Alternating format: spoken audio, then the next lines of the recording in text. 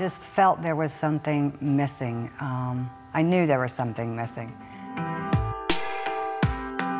I mean, it's tough. You sit out to the audience and they say, you should join a small group. It's a good thing. And it is a good thing. So we started out volunteering in the coffee bar. And so that's how we ended up in a small group. The lady that was training us was asking, where we were from. And when she found out where we lived, she said, I got the perfect couple close to you guys that lead a small group, and you got to get in contact with them. So that's where it all began. I had lots to do, and I didn't have time for touchy-feely group sessions where everybody is all huggy, touchy-feely. And so that's not my personality anyway. I like to be in the background. I don't like to be in the forefront of things. I just don't have time. I've got other things going on this day.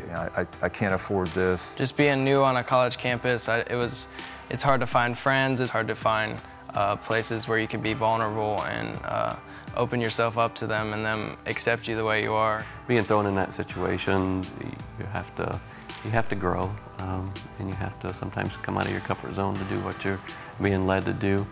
It seems like God doesn't put you in a place where you're always comfortable. It's usually the opposite. Once you're in a group, you realize all these different people have different ideas about the same thing that you just read. So as you're studying the Lord's Word, then it really comes to life when you're in a small group. Together. We've done sporting events, we've done serving meals for people, we've done renovations for people. Two of the members in our small group family, their children are they've gotten married, and now we share a grandbaby together. If that's not sharing life together, then I don't know what is.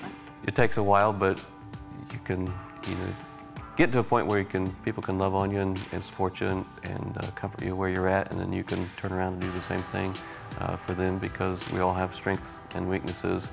When people see that we as Christians struggle as well, I feel like that promotes a thought process of like, oh, maybe I could try that. Maybe there's a plan for me. Maybe there's a purpose for me outside of where I am right now. You know the people, and the people, when they go through tough times, you're there to pray for them, you're there to hold their hand, you're there to talk to them when they have difficulty. And then when you're going through it as well, they're there for you. And you know that someone's thinking about you and praying for you, and you're doing the same thing for them.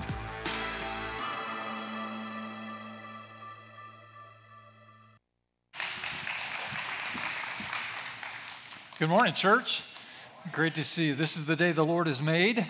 We're rejoicing and glad in it. Glad you're here. Welcome.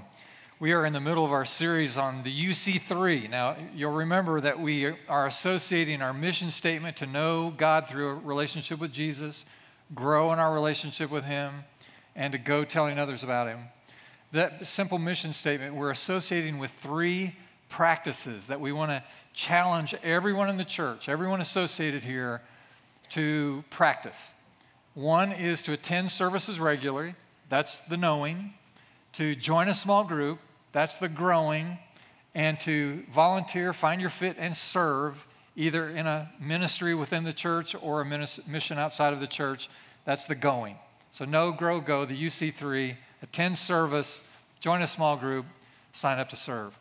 Today we want to talk about the growing part and the importance, the value of connection, authentic relationship in the body of Christ, and I hope it'll be encouraging to you. I've chosen as our text Ephesians chapter 2, so if you have your Bibles, you can turn to Ephesians 2, and I'm going to read for us verses 19 to 22.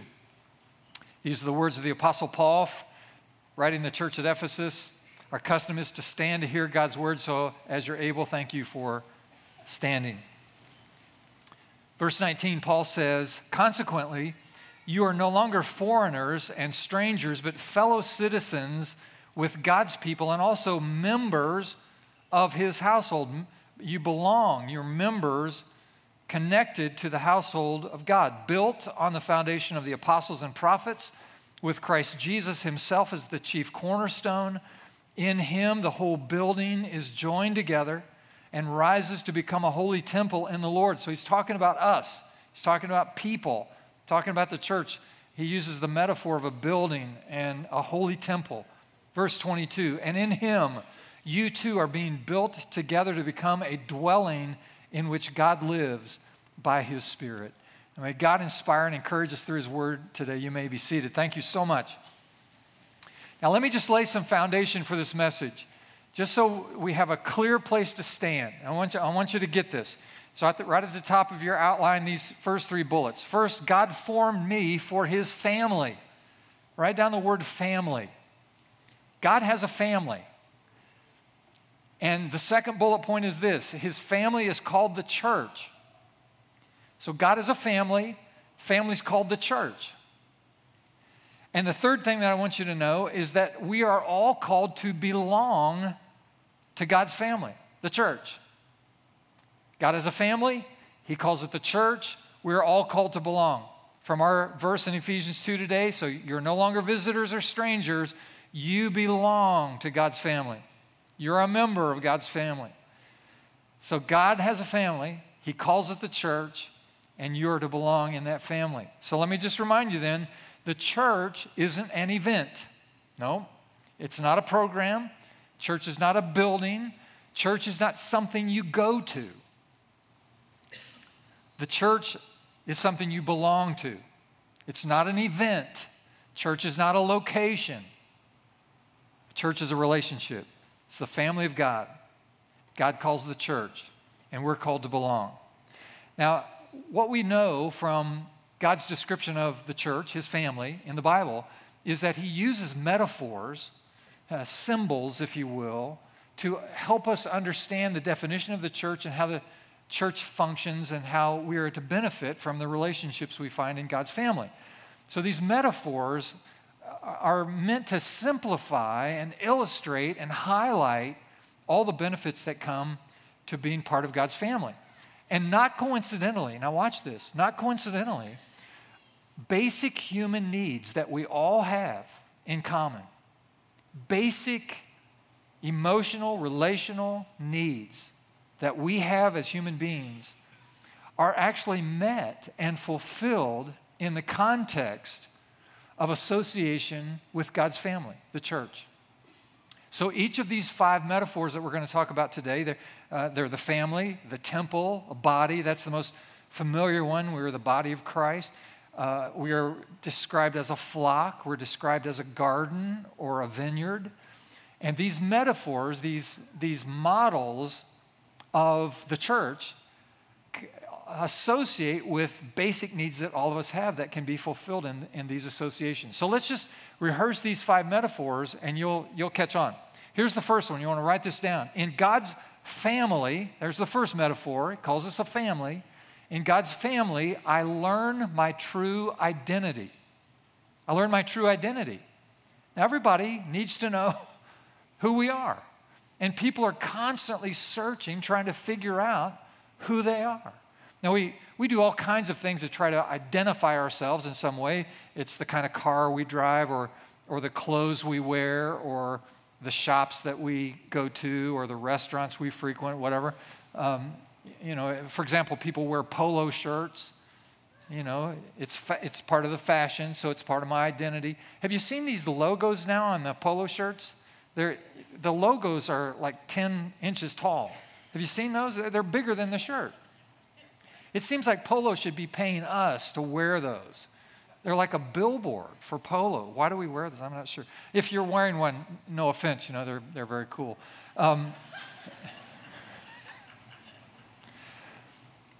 Some of you perhaps are sitting next to someone with a Starbucks coffee cup in your possession. Yeah, if you're close by someone with a Starbucks coffee cup, just look at them and go, "That is very cool. You are very cool." Yeah. Or if you've got some kind of Apple device of some sort, that's just another way that we identify ourselves. And yet the truth is, we can use logos and we can use brands, we can do all that stuff. But the truth is that most of our identity comes from our relationships. Now think about that. Most of our identity comes from our relationships. I am, for example, I'm a son, I'm a father, I'm a husband, I'm a grandfather, I'm a team member, I'm a small group member, I'm a friend, I'm a pastor, I'm an employer, I'm all of those things. And all of these relationships actually define who I am. You know who you are by the relationships you have with other people. Let me give you an example of this. If you suffer a divorce, and we've seen this many times, people go through this bad experience of a divorce, they sometimes get lost after the separation. Not sure who I am anymore because my identity has been wrapped up in this marriage, and so now I'm not sure who I am, what I'm supposed to be doing. This happens when your spouse dies, and you can see this especially with couples who have been married for many, many years, and the spouse dies. The surviving spouse can wobble and be confused for a long, long time trying to sort out who I am because my identity was wrapped up in that relationship. Maybe you get laid off from your work and you're associated with your career and your profession and your identity is linked to that. And so when you get separated from that, it causes confusion. And so all of that to illustrate the fact that our identity is best defined by the nature of the relationships that we have with other people. So Ephesians 2:19, again, you're members of God's very own family. You belong in God's household with every other Christian. And so God has invited us and included us into his family, the church. And that's really good news because his family is the only family that's going to last forever. That's why being part of the church, the body of Christ, is the most important relationship and the most essential identifier for you personally than any other relationship that you have. So when you get your identity from that, then you have a long-term identity. Some people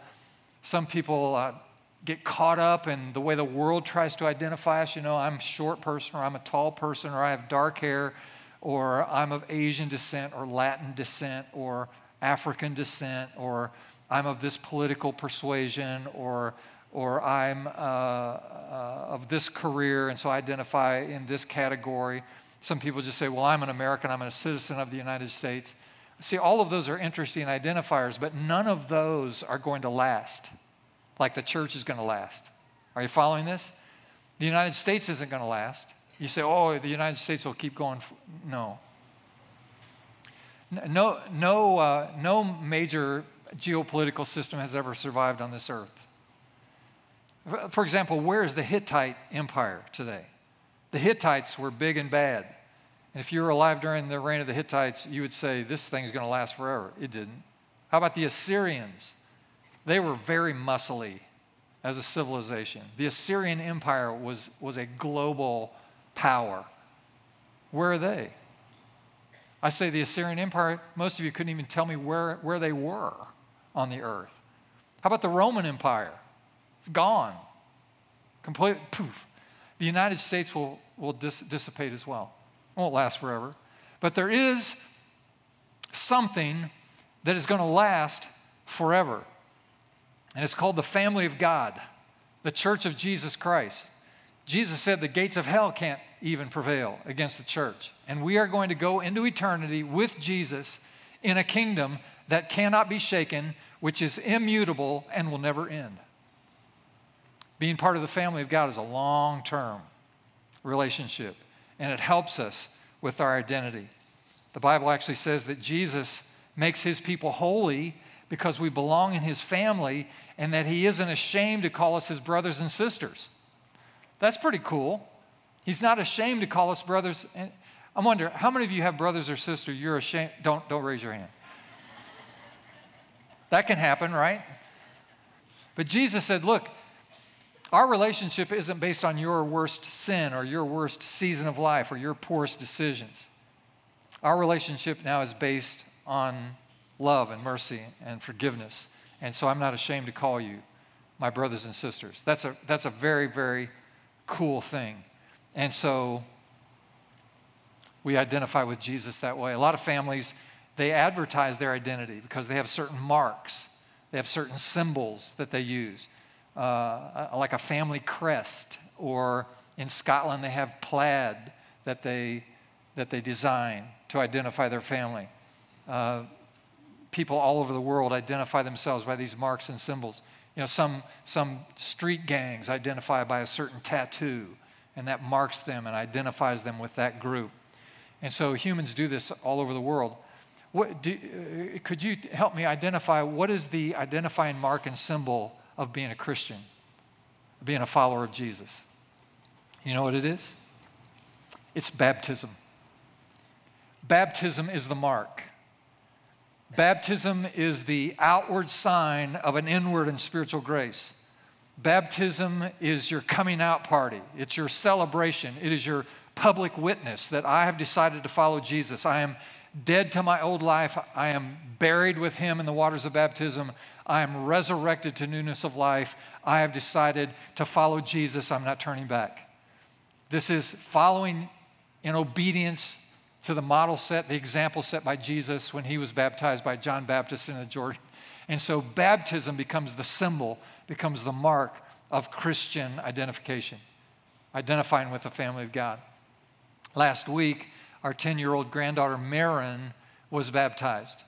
And we were so proud of her. My wife, Beth, went to the services down in Southport, Indiana. And so she was there, and I saw the video afterwards. And then there was a big party at the house after the baptism. And I went through all the services last week in here and then had special luncheon with some new friends. And so I didn't get free from here till about 2 o'clock. And so I jumped in my car after all that, and I drove to Southport. And the party was already letting out at my granddaughter's house. But I wanted to talk to Marin. The reason I made the effort to go is because I wanted to speak with her. And so when the time was right, I asked 10-year-old Marin to come over, sit on my lap, and make eye contact with me. I said, Marin, I want to ask you to make me a promise. And she said, okay, Papa, what do you want me to promise? And I said, I want you to promise me that you will never forget your baptism. I said, in a few years, you're going to be a teenager. And when you're a teenager, you have to learn some new things and go through some stuff in life, and it'll be an adjustment. I said, when you're a teenager, I want you to promise me that you won't forget your baptism. And I said, then a few years after that, you'll go off to the university. And when you're at college, there'll be new experiences there and things to learn and challenges to your life. And I said, I want you to promise me when you're at the university that you won't forget your baptism. And I said, after that, you're going to meet someone and probably want to get married. And I said, when you get married, even the very day that you get married, don't forget your baptism. And then maybe you'll have children of your own someday, a long time from now, but maybe you'll have your own family. And I said, when you're raising your own family, I want you to promise me you won't forget your baptism. I said, now, promise. And I made her look at me. We were this far apart. I made her look at me in the eyes, and she said, I promise. And I said, you promise what? She said, I promise I'll not forget my baptism.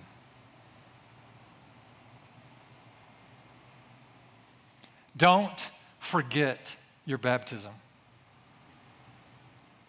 Every last single one of us in this room are tested and tempted to forget our baptism every single day, sometimes many times a day, to discard and dismiss our baptism. But don't forget your baptism. This was when you took your stand. This is when you said, I'm going to follow Jesus. This is when you admitted that my life is no longer my own. I no longer belong to myself. I belong to the one who has made provision for my sins, and I have decided to follow him.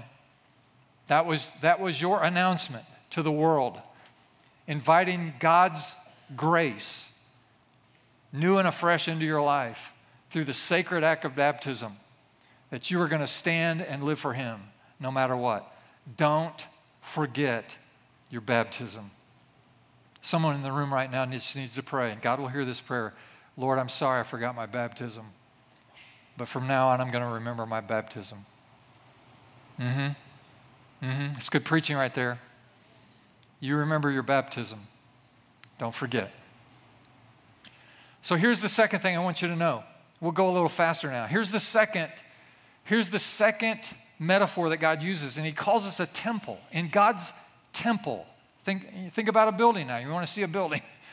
In God's temple, I am supported by others. 1 Corinthians 3:16. Don't you realize that all of you together are the temple of God and his Spirit lives in you? So this is the metaphor that God is using. He said that we are living stones, each one of us being built one upon another into this holy temple and dwelt by the Spirit of God. So we, as the people of God, we're like a building that God is constructing, and it's a metaphor. Now, when we were building this building, I remember how important it is when these beams, these big steel beams and these purlins in the roof were all connected together and bolted together. And then the roof was installed. And now for these years, it's held up. You know, the roof hasn't fallen in once. And it's because these items are all connected, and their connectedness is what gives them support and strength. Any questions? Isn't this simple? Do you feel like you're in kindergarten again? This is like 5-year-old Sunday school. And so the building gets its strength because it's actually connected. If one of these steel beams came up 6 inches short and wasn't bolted to the other beam, the whole place would fall down. Why? Because it's not connected. And I also notice on a job site, and it was true here, that when you're doing construction like this, there are always extra pieces around. There's a pipe over there, a piece of wood over there, some wiring over here. And these are just discarded, unrelated, unconnected, disconnected, if you will, pieces of the construction.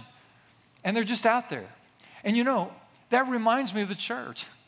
Because there are people who understand this value and they embrace it and apply it, appropriate it in their lives, and they connect themselves meaningfully with others because they know they need the support and the strength that comes from it. They get it. And then there are other folks who they're around, they show up at services once in a while, they attend a program here or there, they come to a special event or whatever, but they never really intentionally connect in a meaningful way in relationship with the family of God, the church.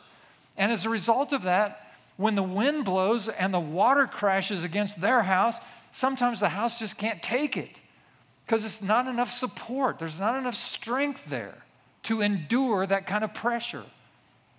And so we learn from this. And so God is so gracious to us. Look, the church, my family, this is where you find the support you need when you get connected. Just like a building is supported and strengthened by that connection. Yeah, I just want to stop. Are there any questions? Do you get it? I know you do. It's impossible to miss. The only question is, will you actually do it? Make the connection. Yeah, it's so important. Because there are going to be times in your life when you need other people to hold you together. Your business is going to wobble. Your marriage is going to bend and threaten to break. One of your children are going to do something goofy, and you're going to be in crisis. You're going to get laid off from your job. And stuff's going to happen. Life is going to happen. And you're going to need support. And so the invitation is given. The best way to take the first step here at Union Chapel to connect is through our Discover class, Discover UC. And that meets every month. It's one session. It's usually done around our services, so it's in your routine already, and you can get in the class. We'll talk about our vision, our values, our history, and then we'll coach you on how to connect in a small group. We'll coach you on how to find your fit, to volunteer, to serve. We'll do those basic things around the UC3, and so Discover is the best place to find it. Now, we live in a polarized society today, friends.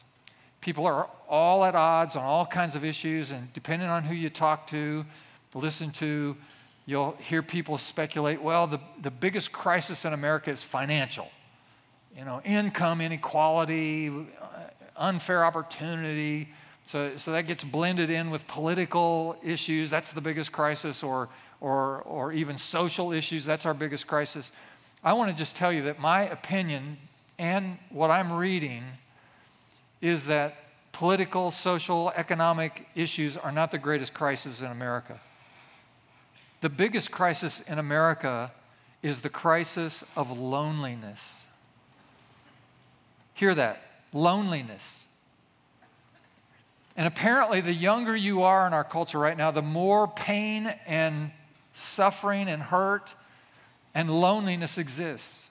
And I mentioned a few weeks ago that some of the causes of that are broken homes and absent fathers And other parts of it are about social media and the inherent inability that social media has to actually genuinely and authentically connect people in meaningful relationships. It breaks down. And the inherent impatience that comes with youth.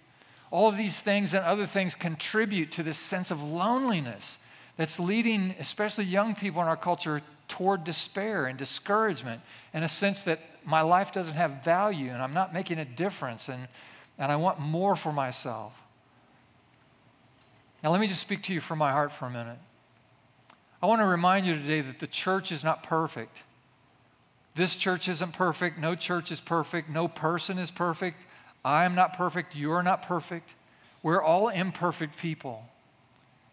Having said that, though, I want you to know that while we're not perfect, we do care. And speaking now for the older, let me just say that we care for the younger. We actually remember, I'm going to get some amens now from old people. We actually remember what it's like to be a teenager. Now, I'm advanced in age relative to you if you're young, but listen to me. I was a teenager about 3 days ago. It happened like that. Can I get an amen? I was a teenager 3 days ago. I was a young adult 4 days ago. I remember, my wife I can tell you stories in minute detail from 50 years ago. I remember being a teenager like it was yesterday. Now you have to take my word for that because when you're young, you can't hear this. You just go, well, he's senile.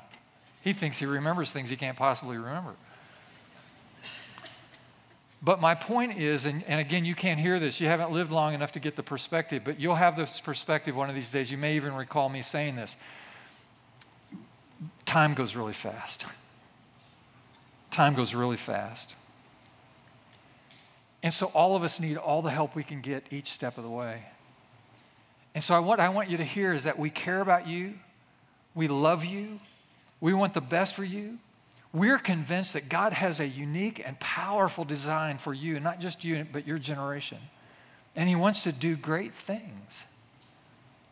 And you're going to need the support that the body of Christ, the faithful of God, the church, can provide for you if you'll accept it.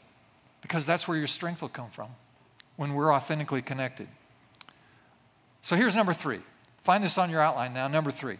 In Christ's body, this is the third metaphor now. We have a family, we have a temple, now we have a body.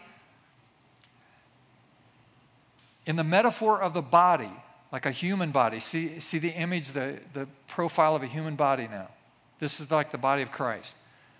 I learned my unique value. Now, every human being, you do, I do, everybody does, we need to know that we have value as people. This is one of the innate, basic needs that every human being has. And so connected with the body is very important. Last summer, we did a jigsaw puzzle at the lake. And all the grandkids and Beth and I worked on this jigsaw puzzle for days and days and days. This is one of these big deals. It sat on the dining room table. It just filled the whole table.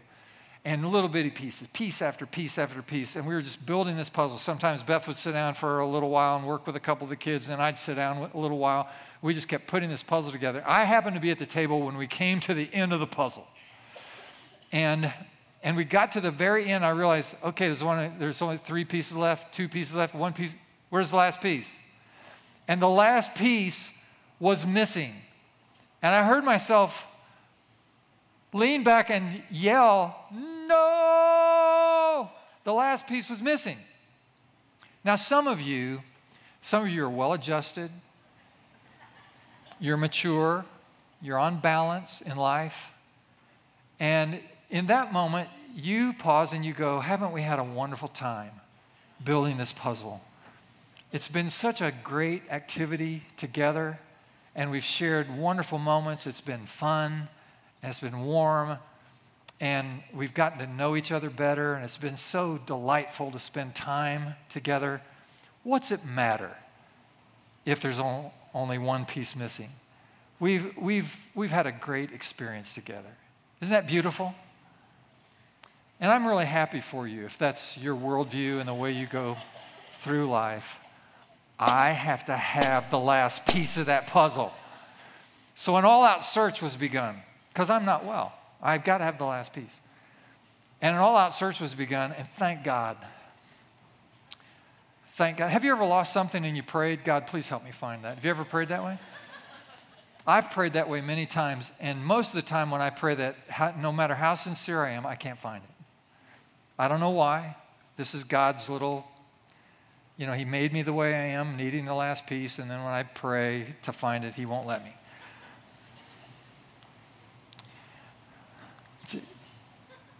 It's the cross I have to bear.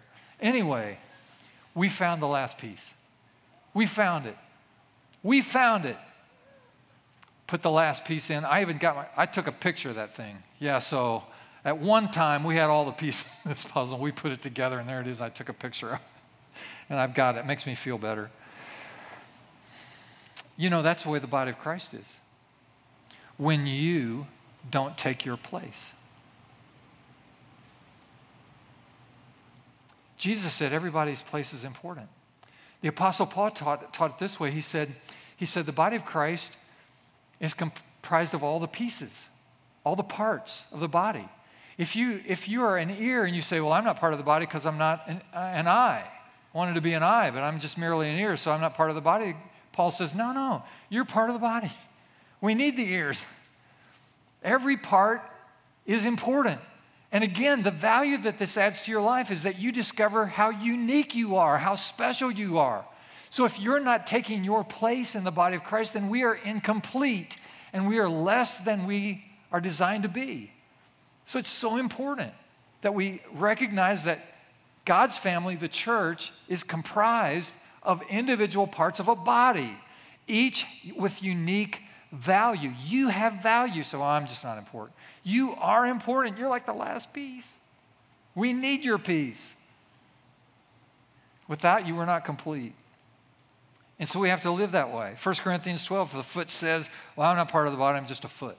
But no, we need the feet. We need the hands. We need all the parts.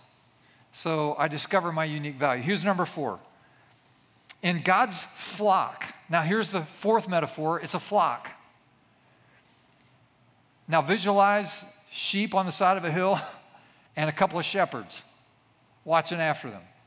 Now look at the benefit of being part of a flock.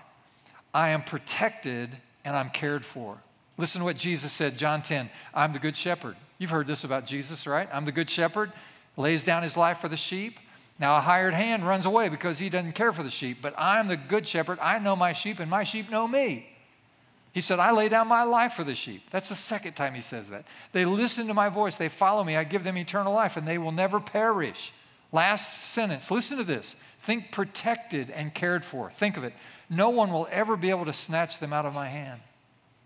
Isn't that a warm and wonderful promise? Do you feel protected? Do you feel cared for? You should, because you have a good shepherd in this flock, the church. We do this in a couple of ways. In practical use, in a church, we have pastors. We have people on the staff who are pastors, and so we care for and protect people in that way. But there's a second way, and perhaps an even more important way, that we protect and care for each other, and that is through small groups. Through small groups.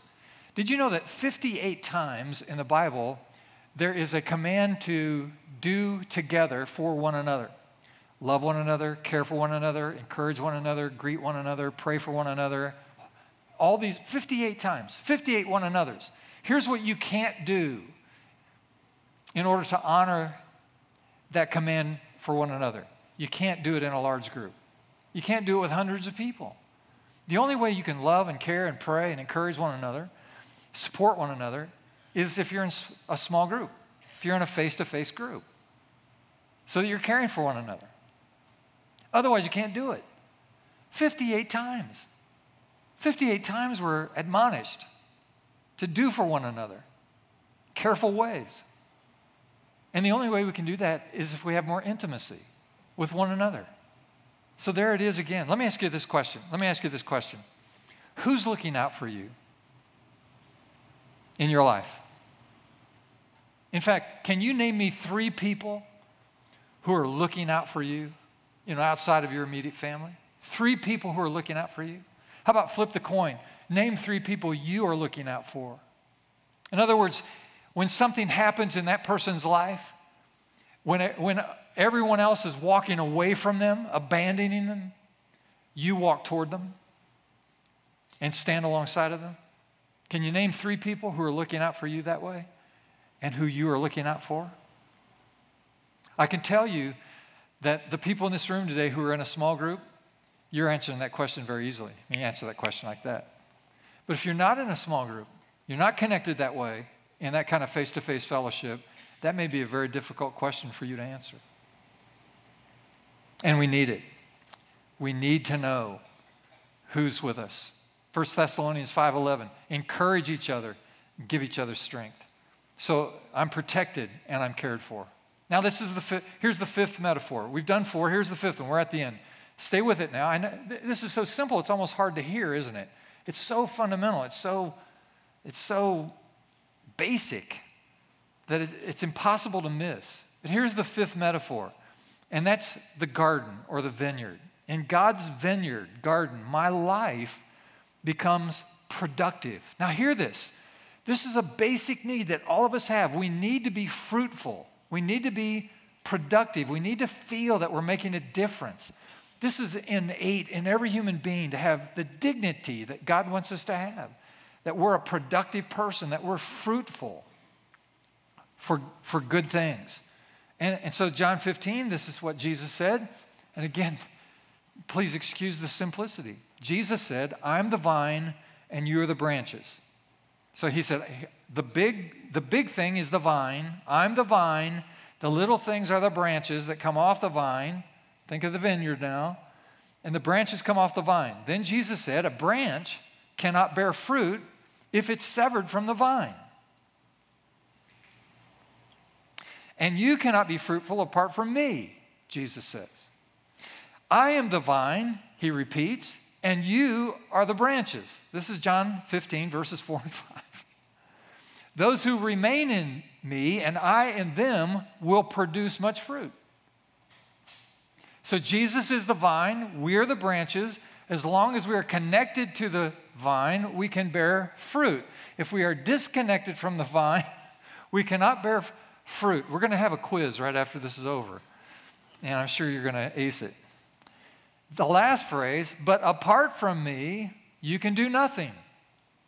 And so the point is, a disconnected branch cannot bear fruit. God has all kinds of fruit he wants you to bear, but unless you're connected to him and to his people, you cannot produce at the level that he calls you to.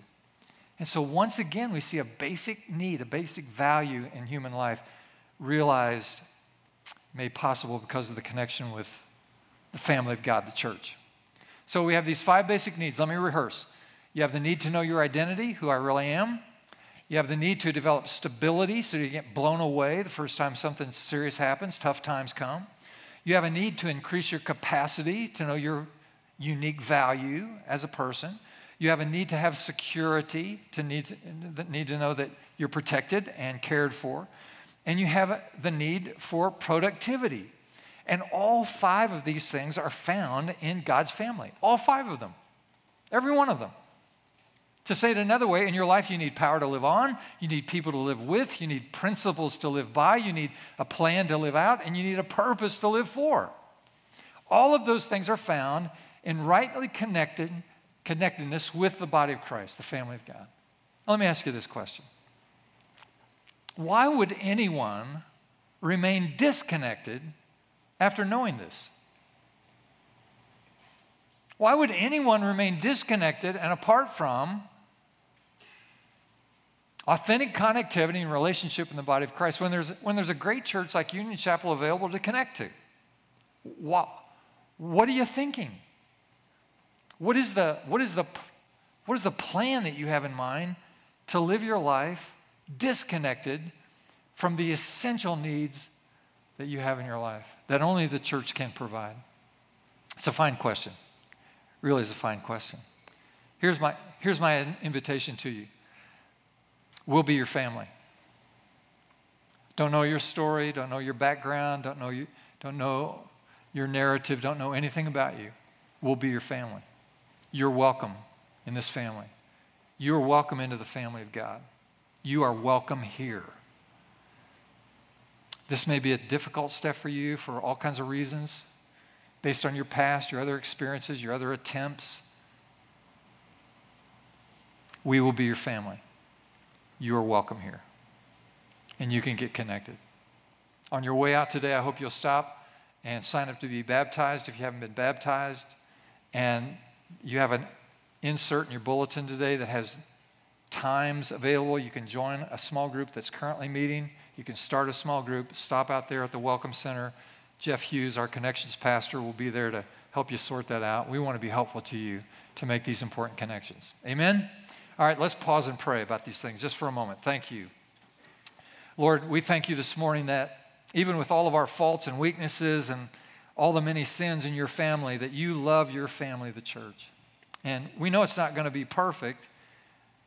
Church is filled with imperfect people, but you love us.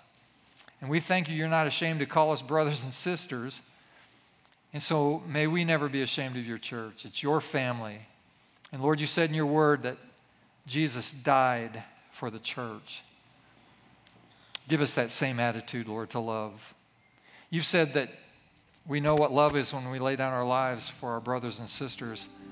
Help us to realize today that we're more than just friends, more than just attenders. We're family. So help us to stick up for each other and support each other and care for each other.